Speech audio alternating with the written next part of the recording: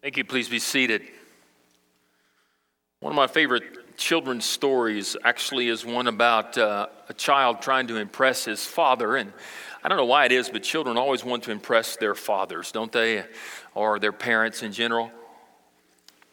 I was last weekend for a couple of days before Sunday with my grandchildren in Texas and watching them play soccer. And they're always, instead of playing soccer, looking to see if I'm watching them play soccer.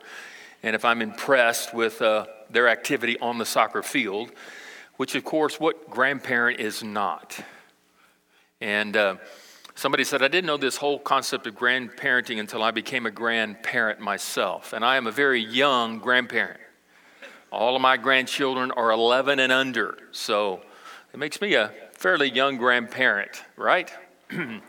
But anyway, so it's kind of interesting, as we watched our children, grow up, and now we're watching our grandchildren grow up, there's still this constant desire to please, to impress, to sort of make, a statement to us where they make us go, wow, you did something really spectacular. And even though it's not really that spectacular to us, they want us to affirm that it's spectacular. And so as this father was coming home, as he usually does, he saw his son sitting on the front porch as he was pulling in the driveway. And as he got out of the car and made his way to the front door, to the porch, his son stood up and he said, Dad, watch this. I'm the greatest hitter that the baseball league has ever seen. I'm going to hit this ball over the neighbor's fence. And he tossed the ball in the air and he swung it with all his might and he missed. Strike one, he yelled with excitement. He picked the ball up and he said, Dad, watch this. I'm going to hit it over the neighbor's fence. And he threw the ball up there and he struck with all of his might. And he missed a second swing, and he said, strike two. Now watch that. I'm going to hit the ball over the fence. Now you just watch. I'm going to hit it. He picked the ball up. He threw it up in the air, and he swung, and you guessed it, he missed it a third time. Strike three, he yelled. And then he proudly looked up at his dad and said, man, oh man, am I a great pitcher or what? I think when we try things and we fail, we have a tendency to redefine the definition of success. Don't we? In our best effort, giving it the best try that we possibly have, we know down deep that what we are facing or what we are attempting or what we are seeking to accomplish for God is beyond our capability, beyond the possibility that we have in and of ourselves that which is necessary to see the fulfillment of what we hope happens. And to be quite honest, if we are honest with ourselves and yes, even humble to the point of recognizing that all of us fail from time to time. No one in here has lived for Jesus 100% of the week, this time without any failure or without any weakness. Go ahead and look at your neighbor and wonder, where have you failed this week? But know that they're looking at you, asking and wondering the same thing, where have you failed this week? And as a result of this thing called spiritual warfare, we find ourselves in a struggle with an enemy that, yes, is greater than we are by ourselves. And in this struggle, in this battle, in this combat, in this wrestling match, so to speak, we find ourselves without energy and without strength. And we find ourselves in the midst of temptations and struggles and trials and battles. From time to time, we give in to temptation, we fall weak to our knees, and we surrender to an enemy who seems overbearing and undefeatable. And what do we do when we look at our failure? And he keeps coming because he doesn't stop. And because he doesn't stop, we look at him and recognize our weakness and our frailties and our failures, and we come to a point of complete fatigue where we then finally acknowledge, I am not confident anymore in what I am facing. Have you ever felt incompetent or a lack of confidence in what you are facing? Whatever trial, whatever tribulation, whatever trouble, whatever temptation, whatever obstacle or whatever thing it is that you're battling, you look at it, and in that analysis, you come to the conclusion that I don't have what it takes to be able to overcome, to defeat, to destroy, or to stand against what is coming against me. I'm convinced that many Christians today lack confidence. In my prayers that I send on Sunday morning to 40 plus pastors, and I pray for them. It takes me a little over an hour to do that every Sunday morning. That's why I get up at 5. And my first hour is spent praying for these pastors, and I shoot them a prayer, and some of the pastors are our pastors. And so many of them are outside of here and other places that we support. And I got a text from one of the pastors today in response to my prayer, and he said simply this: I feel like a failure today, and I don't think anybody's coming to hear me preach. What's the point? Until I read your prayer this morning, and God used that to encourage me and to stand where God has called me to stand and to do battle with the enemy where I am. And if pastors have a problem with this, and then why do we somehow think that all of us don't have a problem with this? You ever felt incompetent? Have you ever lacked confidence? And I think that's very much a reality with each and every one of us. I don't have what is necessary. I don't have what it takes. And that is the reason why I believe God equipped us with what the Apostle Paul says in divine revelation of the Holy Spirit of God, this spiritual armor that he's given us to wear. And the aspect of armor that I want us to talk about this morning is a very important armor. It is the armor of the gospel of peace. Yes, the gospel is a part of the armor that we wear. And he describes it very clearly in helping us understand that the gospel is something that we wrap around our feet to anchor us in our stand against the enemy so that we will not trip up, slip up, or slide into hypocrisy or sin, or maybe even the lies of the devil. And how important are these gospel shoes that we are to wrap around our feet to anchor us on a foundation that is immovable and indestructible.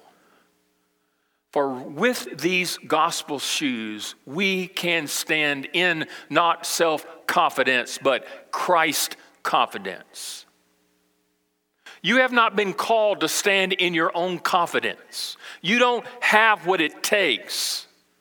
You need someone outside of yourself to do for you what you cannot do on your own. And that's why through the gospel, in the power of Christ, we have the confidence to stand, because his confidence becomes our confidence as he engages through our obedience to stand against the enemy. What do we mean by Christ's confidence? Look at the definition there, if you would. It means an established reality that passed by all who accept the gospel call and by faith place their trust in Christ as Savior and Lord.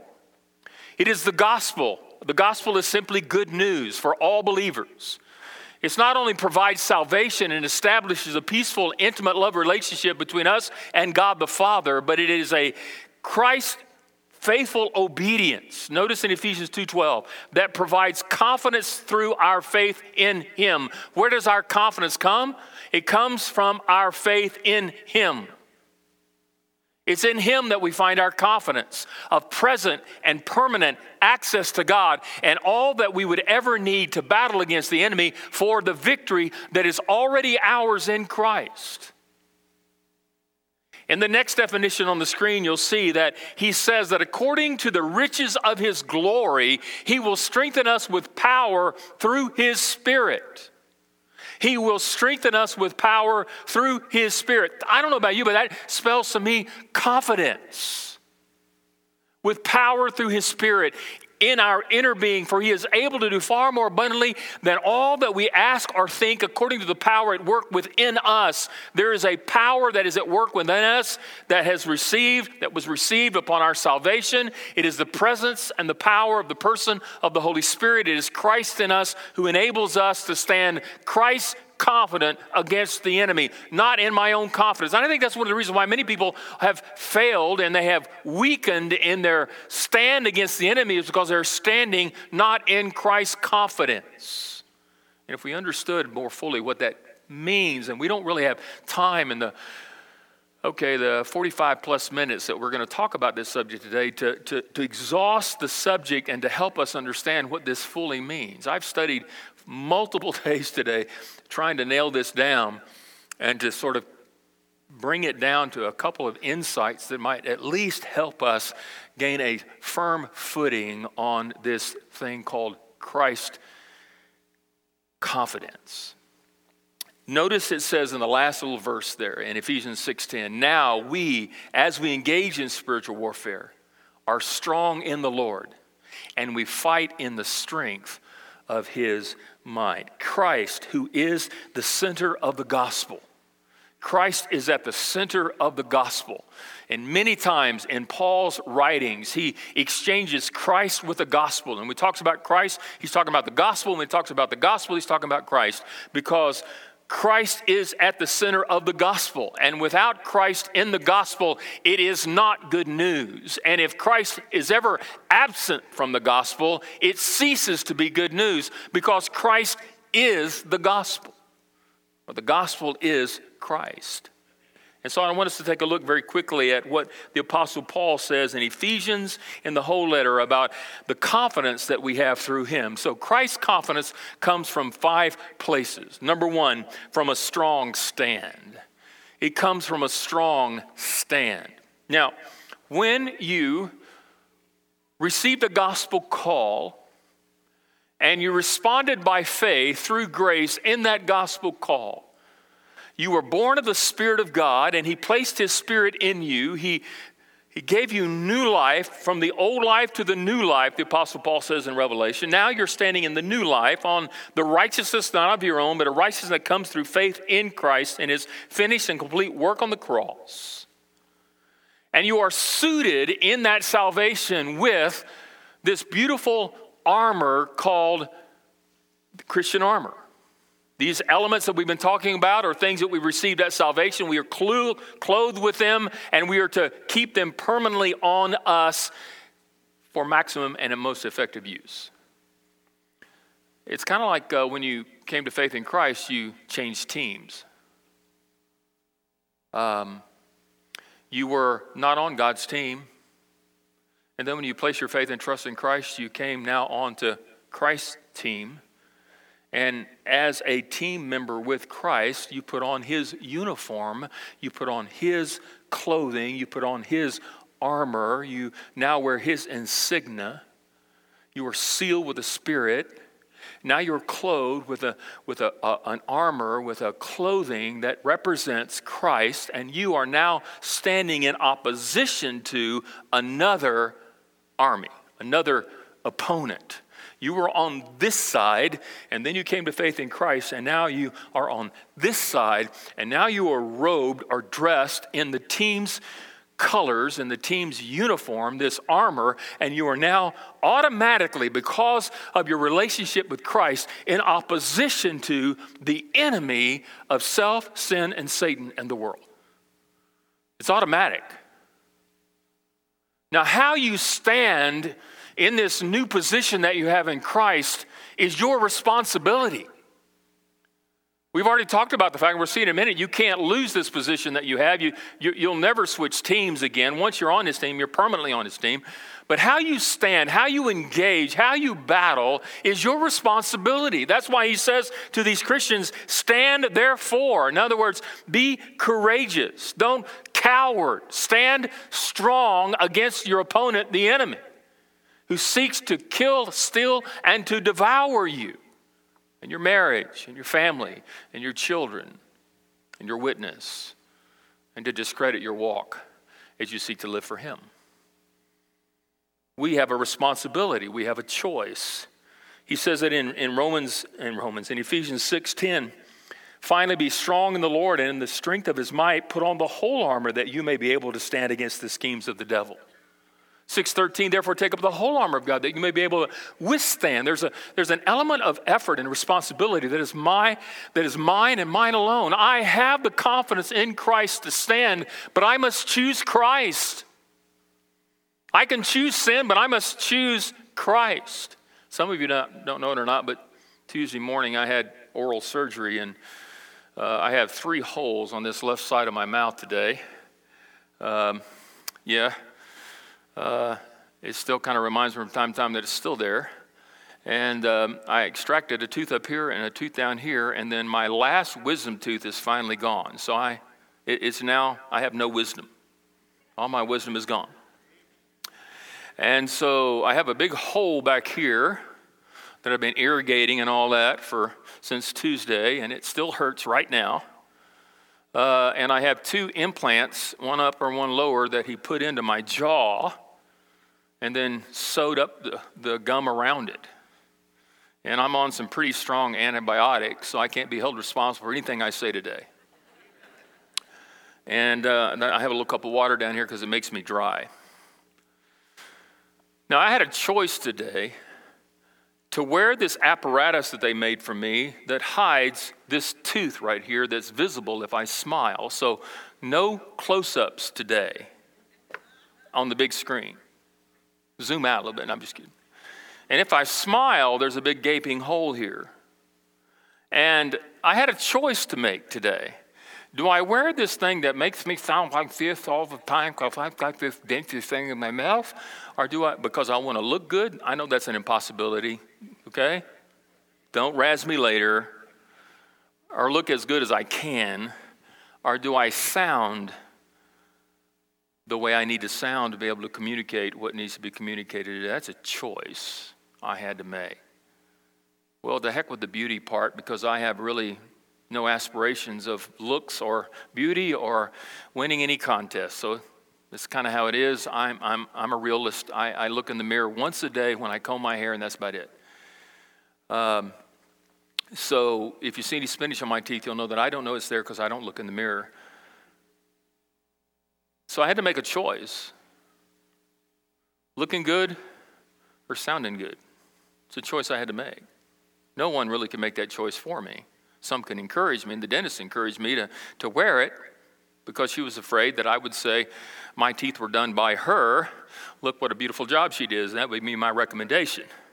Get your teeth done where I did, and you can look like me. That was not a good thing. So they gave me something to wear to hide the hole in my face. They didn't give me one down here, which is weird, but they're up here. But it's a choice. And I made a choice. The choice to live the new life, not the old life, is a choice I made at salvation. But it's a choice that I have a responsibility to continue to make, I think, post-salvation. I don't know about you, but I can live as carnally as anybody on the planet, and so can you.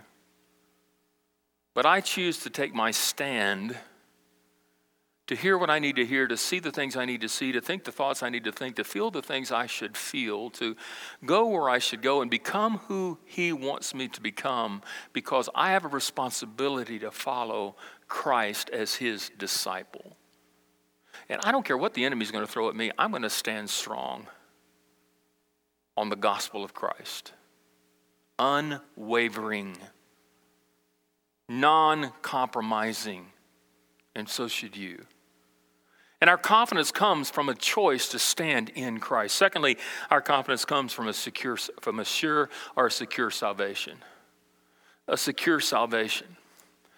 Why does the three pieces of armor that we've talked about so far, now the third today, always seem to come back to this whole concept of once saved, always saved? Why is that? Because with the gospel comes an enemy that says, you're not saved. And he causes doubt. And he whispers into our ear and into our hearts and into our minds things that are untrue, these lies. And how can I operate in Christ's confidence if I think I can lose that confidence ever in my life? Because once I am saved, I am always safe. His confidence is a permanent confidence that no matter how I live or fail to live, I don't lose it.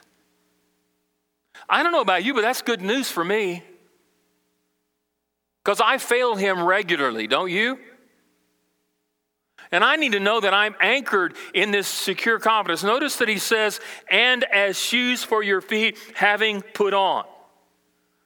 The concept here is that this gospel has been wrapped around our feet so tightly that they'll never get loose. Have you ever seen somebody on a basketball court and they've got a shoestring loose and they're about to lose their shoe and you think they're going to trip? That doesn't happen with the gospel. It's securely fastened on our feet. And the shoestrings don't come untied. And it secures us. The gospel secures my salvation.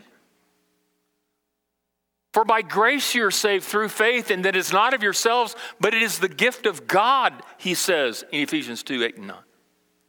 In this passage, this beautiful passage in which he says in chapter 1, verse 13, in him you also, who have heard the word of truth, the gospel of your salvation, believe in him, were sealed with the promise of the Holy Spirit, who is a guarantee of our inheritance until we acquire possession of it to the praise of his glory. That sound like insecurity to you? Sound like God's changing his mind, or he's waffling, or there's a possibility of ever not being secure in him? In Ephesians 2:4, it says, but God, being rich in mercy, I like mercy because he doesn't give me what I deserve, but because of his grace love in which he loved us, even when we were dead in our trespasses, made us alive together with Christ. By grace you have been saved. He didn't treat me as I deserve. Now grace, he gives me what I don't deserve. He does for me what I don't deserve. That's grace. And raised us up with him and seated us with him in the heavenly places in Christ Jesus, so that in the coming ages he might show the immeasurable riches. Look at that. The immeasurable riches of his grace in kindness toward us in Christ Jesus. Aren't you glad he's kind? And that you are a recipient of his immeasurable riches that come from the gospel call and your faith in Jesus. You are immeasurably rich. You didn't know you were rich, did you? Well, leave today. Tell everybody you're rich. In Christ. And your salvation is secure. And it's that security that we have in this battle against the enemy. As I fight for my witness, as I fight for my marriage, as I fight for my children's salvation and for their sanctification, as I wage war in my community to see souls saved, it's great to know that when I stumble and fall, that these shoes that have spikes on the end of them will not cause me to slip away and to lose what I have in Christ. I am secure. I can stand boldly, confidently, knowing that I am his forevermore. Number 3, I could talk more about that, but I need to move on. Christ's confidence comes from strong stand, a secure salvation, and a submissive spirit. A submissive spirit. Where do you get submission in this? Well, the Bible says in 6:15, and as shoes for your feet, having put on the readiness given from the gospel of peace. Now, you may miss this word and, because it really doesn't seem that significant here. Unless you study it the way I study it, and you realize that God doesn't put a word like and in there just because he feels like it. Ever written a paper for school and you have to have so many words? And you put in as many ands as you can because it helps you qualify, the amount of words that you need? God doesn't do that with his word. Every word is significantly, strategically implanted in a verse for a reason. And that word and is huge because this word and is a conjunction that links what he has said before to what he says now. And is there intentionally. God is putting what he said before and what he's about to say, and he says, put on the shoes. In other words, he's saying, what I want you to do is I want you to submit to my will and clothe yourself and remain clothed with this armor that I have given you. And it's easy for us if we don't submit to the will of God. to not wear this on a permanent basis and to be robbed of its value and its power in our lives. For failure to use it out of ignorance, incompetence, laziness, apathy, or even rebellion is a lack of submission. Because readiness, preparedness comes through submission, through obedience. That's what the word readiness in our text means. It simply means to be prepared. I am submitting to the armor, to the weaponry, to what God has made available to me in Christ, this confidence that I have in these beautiful shoes of the gospel of peace, so I can be prepared for whatever the enemy throws at me. The gospel prepares me for whatever the enemy throws at me. You see, we have a tendency to think that once I place my faith and trust in Jesus, I've received the gospel call, the 4 spiritual laws or steps to peace with God or whatever faith or whatever. There's all kinds of little, gospel presentations that we use to tell people about Jesus, and we lead them to a commitment to faith in Christ at the end, and we assure them that once they've prayed, they're saved, and we send them on their way. And a lot of times we have a tendency to think that's the gospel. That's what the gospel is. So I can be saved. The gospel is a lot more than that. The gospel continues to be effective in your life, not just at your salvation, but for the rest of your life.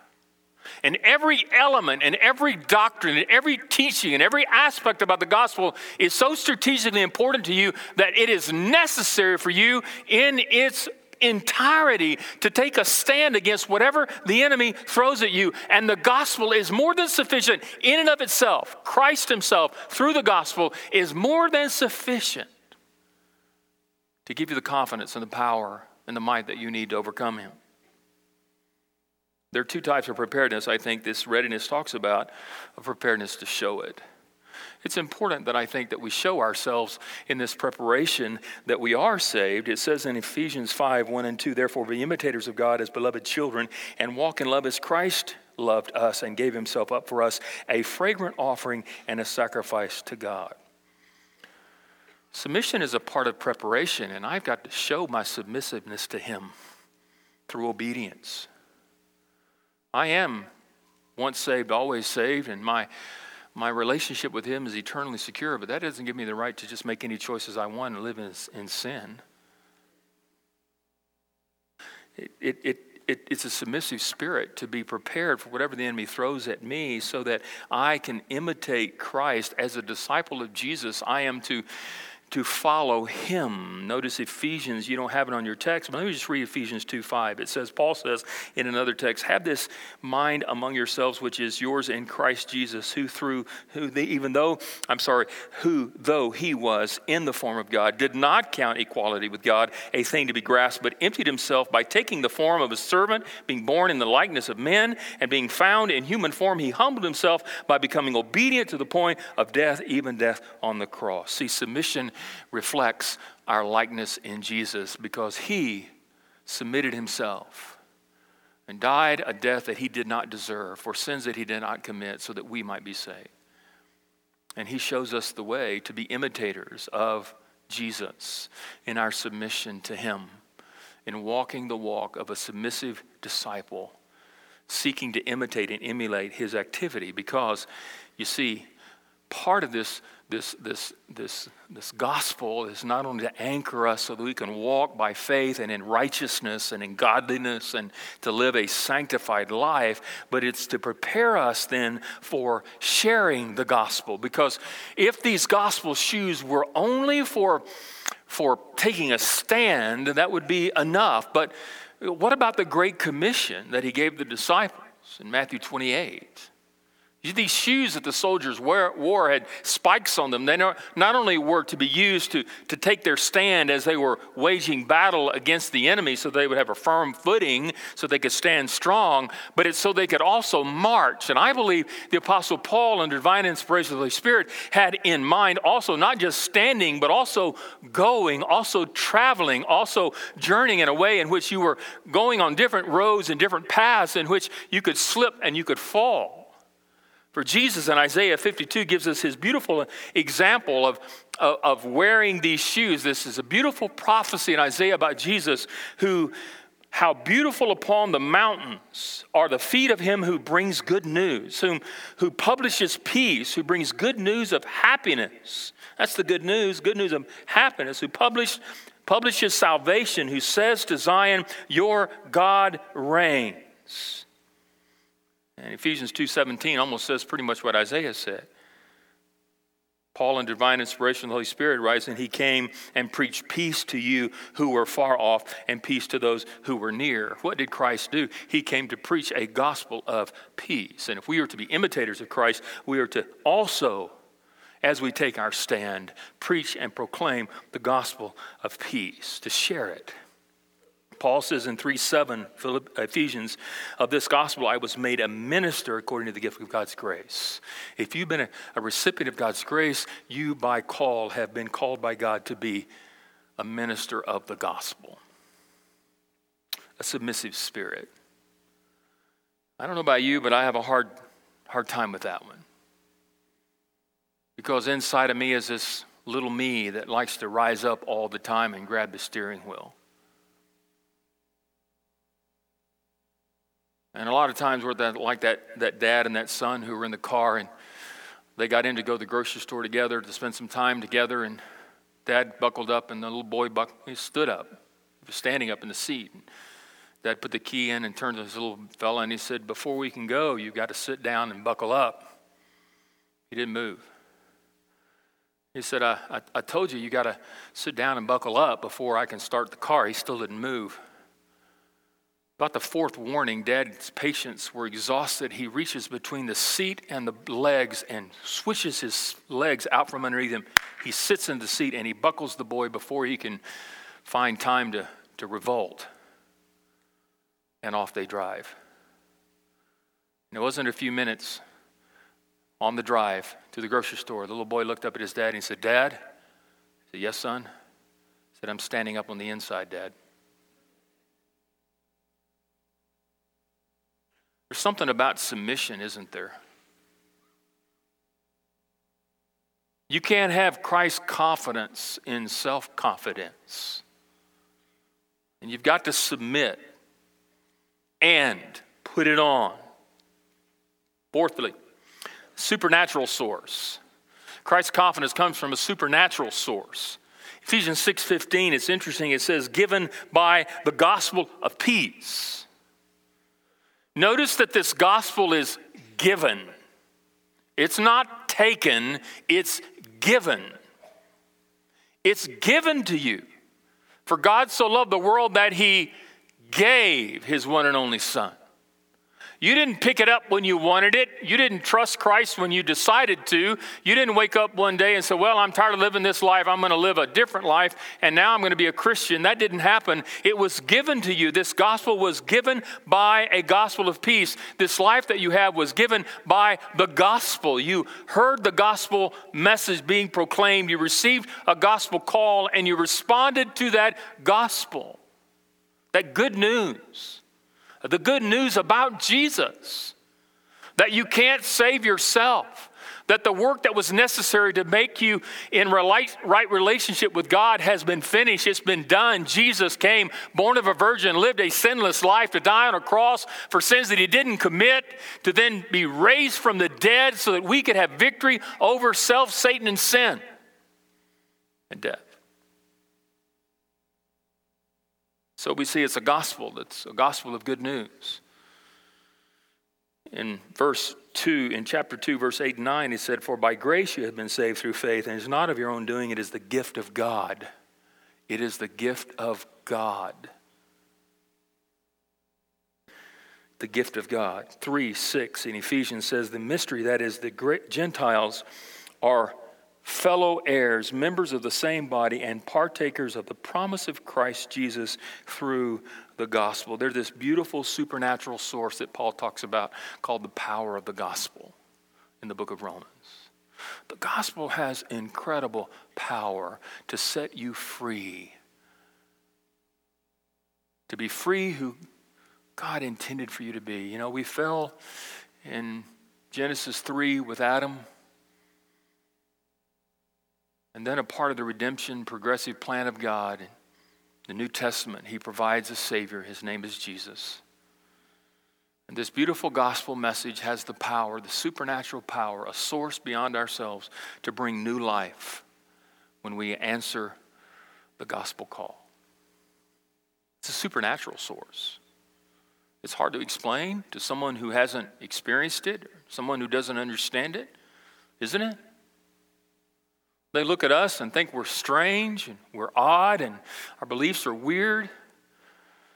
But the Bible that we clench in our hands and the gospel that we proclaim is a supernatural source, and his name is Jesus, for he is at the center of every scripture, of every message, and of the gospel of Christ. And it is Jesus Christ who is that supernatural source, who came to do for us what we could not do for ourselves, and changes everything. And lastly, there's a sacred serenity. Serenity is an interesting word. It's stated being, it's a state, can't even read my own writing. It's a state of being careful, but more than that, calm and peaceful. A state of being calm and peaceful. It comes from God. That's why it's sacred. It's holy. It's divine. And this peace that we have comes from the gospel. And the shoes for your feet, having put on the readiness given by the gospel of peace. You know, that's what our world needs today, is peace. What's going to bring about that peace? Jesus. Only he can do that.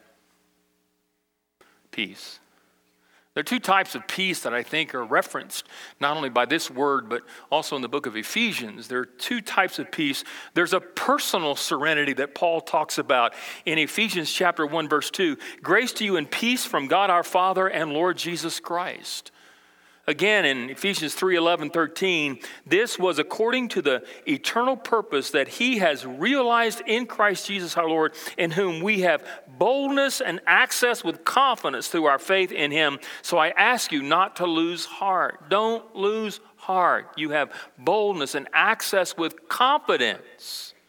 Where does our confidence come from? It comes through faith in him. We now have access to come boldly into the very throne room of God and relate to him. Why? Because we're no longer at enmity with him. There's no more strife. There's no more division. There's no more gap. There's no more sin. Now there's just Jesus. And he looks at us through the life, death, resurrection of Christ, and he sees us through this filter called Jesus, and we are welcomed into his presence. Why? Because our relationship with him is one of peace.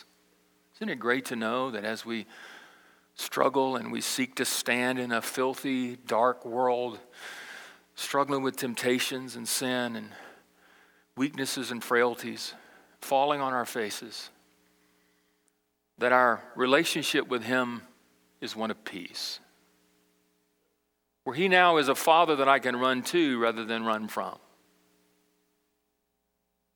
and know that I'm accepted. Not because of what I do, but because of what he did. Because of what's been done in that final work. I have access to him. I have access to him. That, to me, helps define this beautiful thing called a relationship. And when I lack confidence, I run to him and I fall on my face in glorifying him. And I beseech this throne of grace, who is merciful and gracious to me. And he bestows upon me and you that which is necessary in order to take our stand against the enemy. The reason why I think many of us are lacking confidence is because of a lack of prayer. We're not in an intimate fellowship and an intimate communion with Him. Most Christians today pray maybe at the supper table or the breakfast table or the dinner table, but they don't pray more than a few minutes a day. Or maybe they pray throwing those help prayers up because they're in a jam or they're between that rock and that hard place and they need someone greater than themselves. And I'm not saying those prayers aren't effective and necessary, but where is the intimacy, the relationship? I don't think you can have confidence to face the enemy, to face whatever the enemy throws against your marriage, your children, your family, your witness, and our church. If we just casually, flippantly say we have a relationship with Him through the gospel because I once prayed a prayer, but I never, ever relate to Him after that.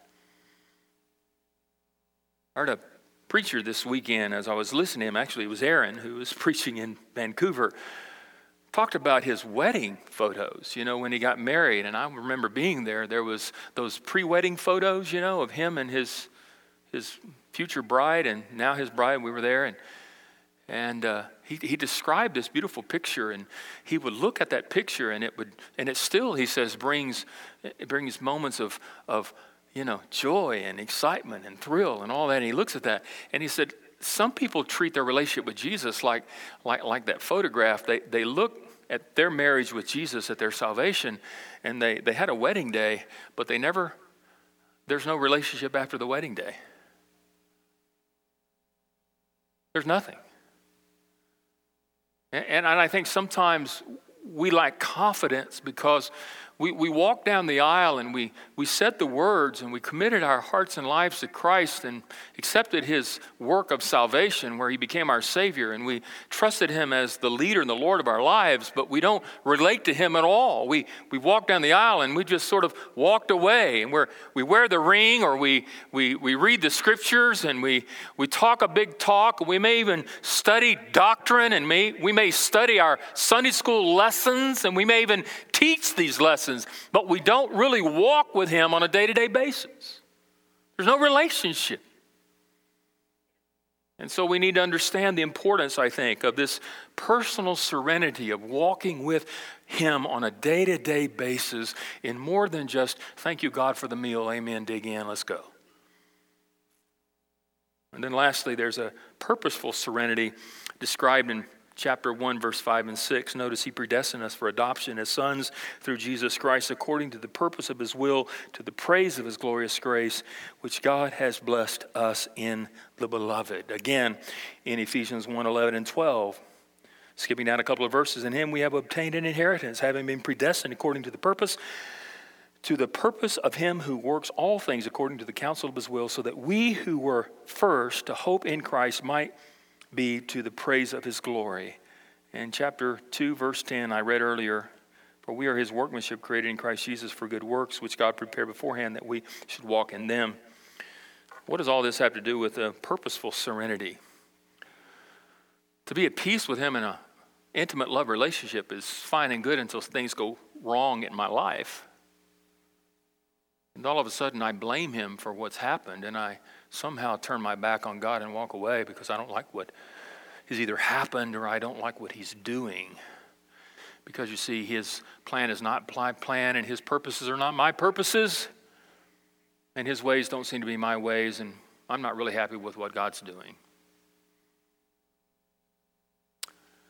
And there's a peace here that comes by accepting God's plan and God's purpose, even when I may not like it, even when I'm uncomfortable, even when I'm outside of my comfort zone, even when I'm being pressed and put through trials and hardships and difficulties. I know that He has already foreknown what I am going through, and He has a plan and a purpose through this to glorify Himself in what I am going through. So therefore, I just bow before Him and I embrace whatever comes, because I know that He is working all things for His good, for those who love God and are called according to His purpose.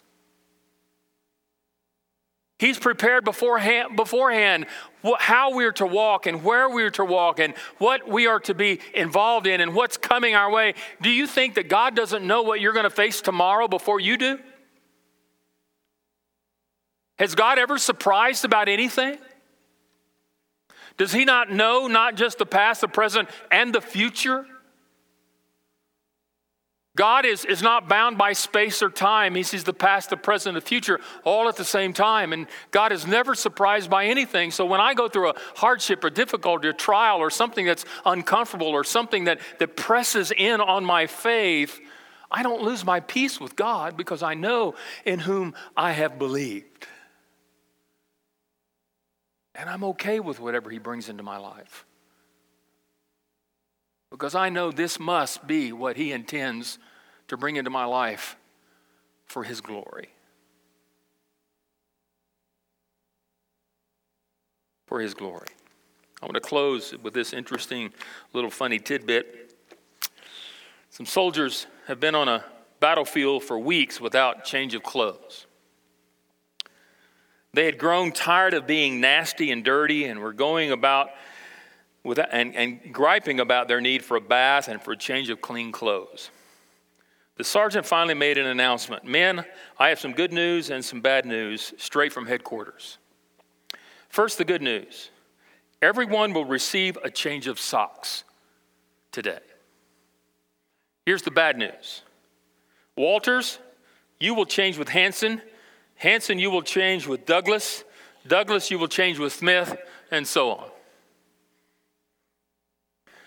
You know, that little funny tidbit helps us realize that when we receive this beautiful exchange from God, we don't receive these filthy, dirty rags from someone else. We receive them from Jesus Christ himself, who wraps around our feet these beautiful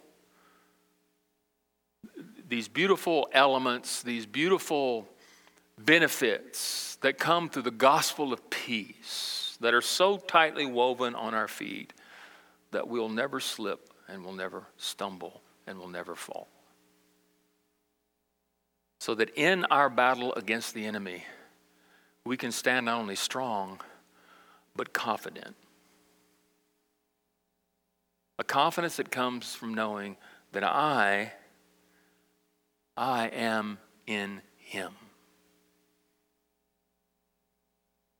And there's nothing that the enemy can do that can take that away.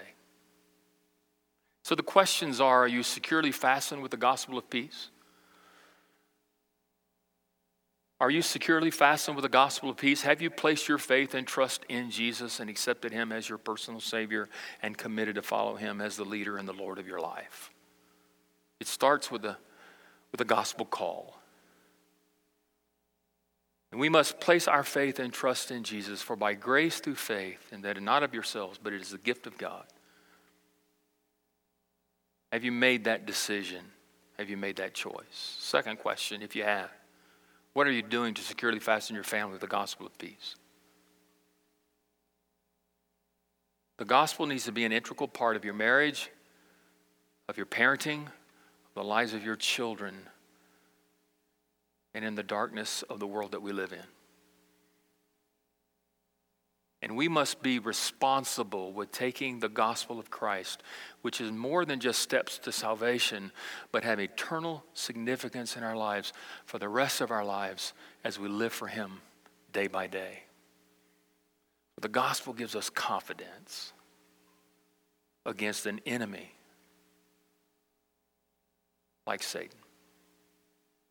So what is the next step that you need to take today?